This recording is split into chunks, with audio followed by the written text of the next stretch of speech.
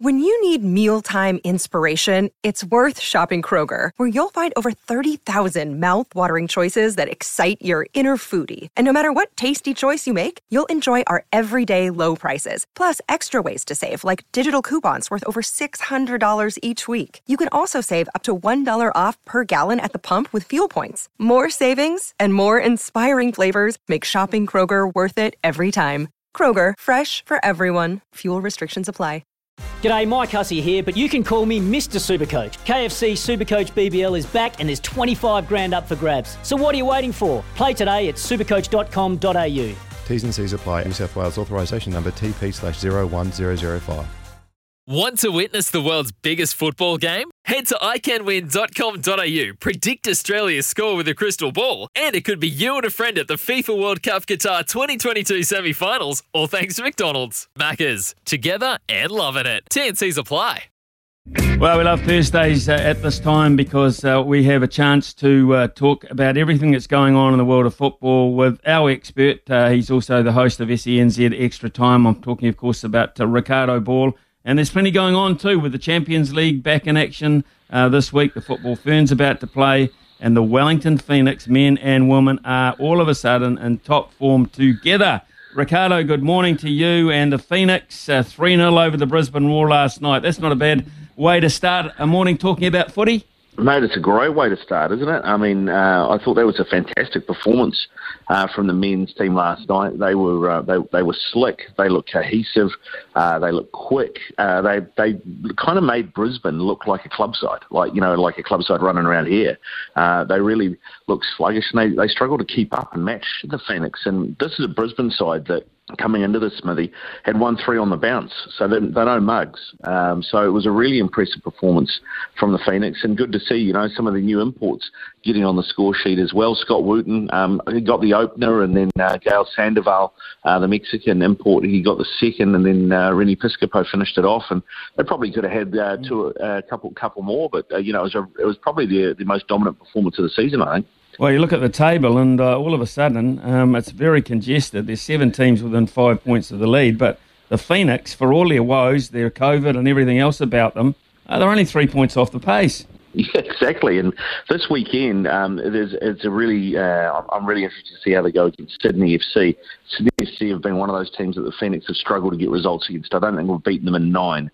So there'll be plenty of reason for the boys to fire up for this one. And, that Sydney team haven't managed to quite click this season. So they're kind of there or thereabouts, but they've been dropping points here and there. They've drawn a lot of games, and they're not maybe the force they once were. So a good opportunity to end that bogey. Well, these results and this competitive nature that they're putting together, plus the combinations that are coming together is starting to enhance Ufuk Talay's reputation as a coach, which means people are looking to perhaps take him away from the Phoenix. And we're hearing about maybe the Western Sydney Wanderers, who are out of the race, it seems. They're 8 off the pace, down in 8th place. So anything to that?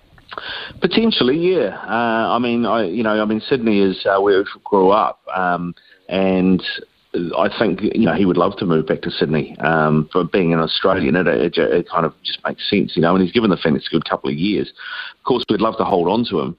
I don't know whether what the situation is there now, because they only just sacked the Welsh coach that they had and put Mark Rudan, another former Phoenix coach, in charge. So I'm not sure on that whether or not Rudan will get the opportunity to actually rebuild this team and try and have a crack next season.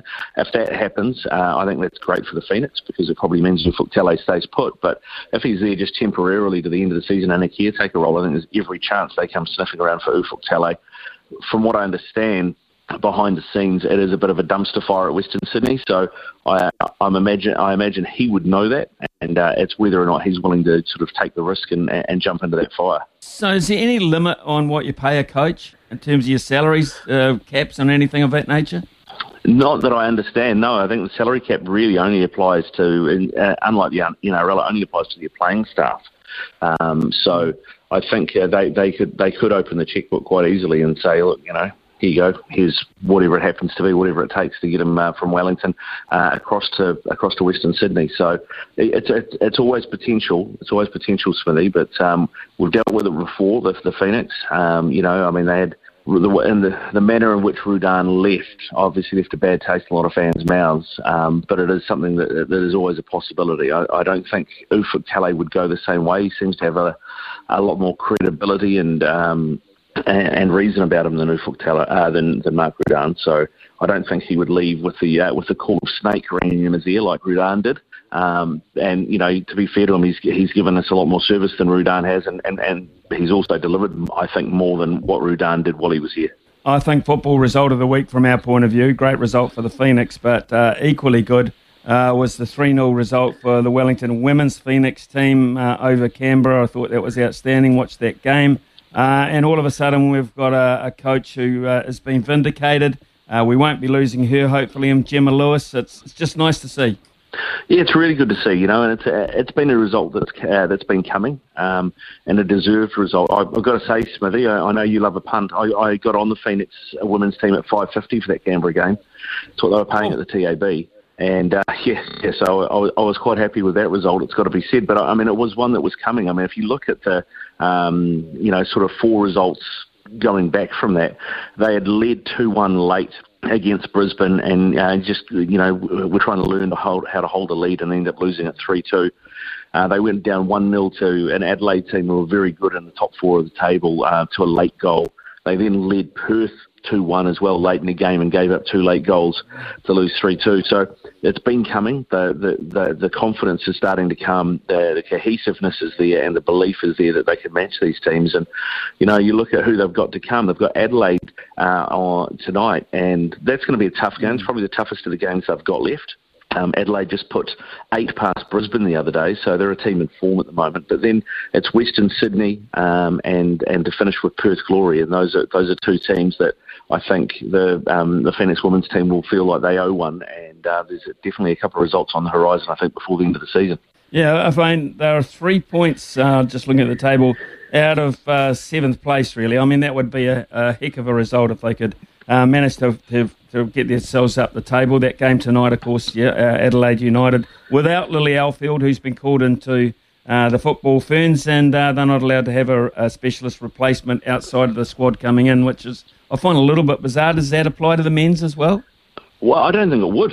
And that's the thing, and it's not just that it's a bizarre ruling. I think there's just been a real disrespect from administration of the A-Leagues to the Phoenix and to this Phoenix women's team, who have given up so much to move, being thrown together late and then move to Australia, base themselves in Wollongong to compete in this thing.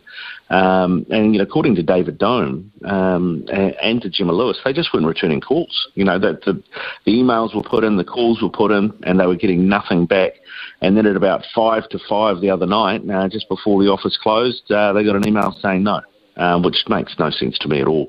I don't know why you do that for the integrity of the competition, let alone anything else. And what it means for the Phoenix is Lily's obviously off, as you mentioned, with the football ferns, so their number 2 is going to be in goal, but due to regulations, you have to have a goalkeeper on the bench, which means they now have to name one of their outfield players as a reserve goalkeeper who cannot be used as an outfield player if the need arises. And they do have a couple of injury concerns. Kate Taylor, who was the vice-captain and due to captain this team at just the age of 19, she went off in the last game with a back issue against Canberra and has now been ruled out of this game. So they've lost another player there and are unable to bring in this keeper, and it means that it's another outfield player that they don't have an option of. And generally speaking, if you're going to have an outfield player as your reserve goalkeeper, it's probably going to be a defender. They tend to be a bit bigger, a bit taller, and they can sort of read things a bit better. So it really is a double blow, I think, for the Phoenix, and a really poor look from the A-League administration. Totally agree. Well, as we said, Lily Alfield is leaving the group to go with the football ferns. May well be in the lineup too to play in the She Believes Cup, which is an interesting one in the United States. So Iceland tomorrow, USA on Monday, and the Czech Republic next Thursday. Is this a new competition, Ricardo? It's one that the US, it's an invite competition, if you like, that the US host every year. And I think it's sponsored by Nike, from memory. I think She Believes is a Nike thing. And they also sponsor the US women's national team. So, yeah, it's a great competition to be a part of, especially with, a World Cup not too far away for our football ferns. And I think the way Jitka Klimkova has them playing, they're playing a lot more positively than they have done in a long time. They're really looking to get the ball forward at every opportunity. And, I'm really looking forward to seeing this and seeing how they go. It's the US are by far and away the best team out of the four. They are the number one in the world. But Iceland are ranked 16th. The football ferns are ranked, I think, 21st, and then you've got the Czech Republic who are ranked 24th.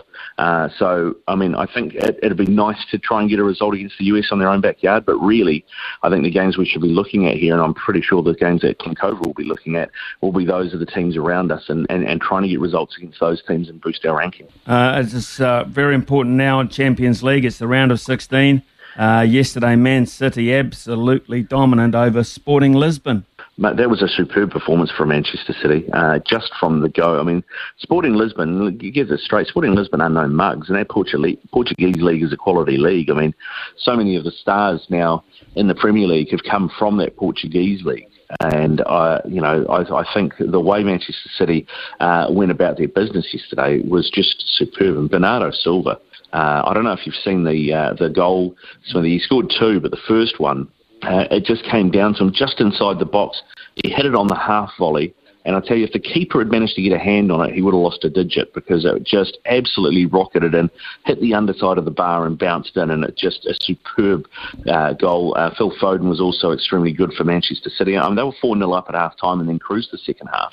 And, one of the things that's been said about Manchester City this season is that the priority for them is to win the Champions League, and that this 9-point lead they currently have in the Premier League is exactly what they want because they can afford to focus on the Champions League now and make that their priority. Well, they've done that in one game. There's no way that Sporting Lisbon are going to go to the Etihad and score 6 goals without conceding one. So, they can really take their foot off the gas for probably another month in the Champions League now and sort of focus on extending that lead in the Premier League even further. But, yeah, that was, I think, probably City's best performance of the season. It was absolutely superb. As we speak, just approaching half-time on the games this morning, Liverpool are 0-0 with Inter, and on the other game, Salzburg 1-0 up over Bayern Munich. Yeah, which is a real surprise. I had a journalist from 442 magazine, the big football magazine in the UK, on last night previewing these games, and we really focused on the Inter Milan-Liverpool game, and I'm kind of, as a byline, said, well, Bayern Munich are going to be too good for the Austrians, aren't they? And he was like, yeah, I think so. But then, that Salzburg team, they scored a lot of goals in their group games. They conceded a few, but they also scored a lot. And that was pretty impressive for me. And maybe it's just the perfect storm at the moment because Bayern just seem to have gone off the boil. On the weekend, they lost 4-2 in the league to Bochum, who, that'd be the equivalent of Manchester City at the moment, losing to Brentford, that kind of thing. It's just not something that you saw coming. So, yeah, maybe they've just hit Bayern at the right time. It's just, I guess, in a way for the underdog that Salzburg are. It's a pity that there's a return league because the home and away definitely plays into the advantage of the bigger, better teams because I think there'd be a backlash if they did go on to lose this game. Okay, Ricardo, thank you very much for your time. Could talk all morning with you, but as you well know, on radio there are time constraints and we'll run out. Ricardo Ball, as always, thanks very much for your input, mate, and look forward to... actually, you've got a greyhound racing show coming up on Sunday, is that right? Yeah, with Rozzo and Andy McCook. Yeah, and honestly, the amount I know about dogs is inverted about what I know about football. I absolutely know nothing. I know they've got 4 legs and a tail. That's about it. So I'm about to get educated, Smithy. I think we've got a segment on the show for people like me called Dogs for Dummies, and I'm going to try and learn some things about greyhounds. I've got one word for you, Ricardo: snap.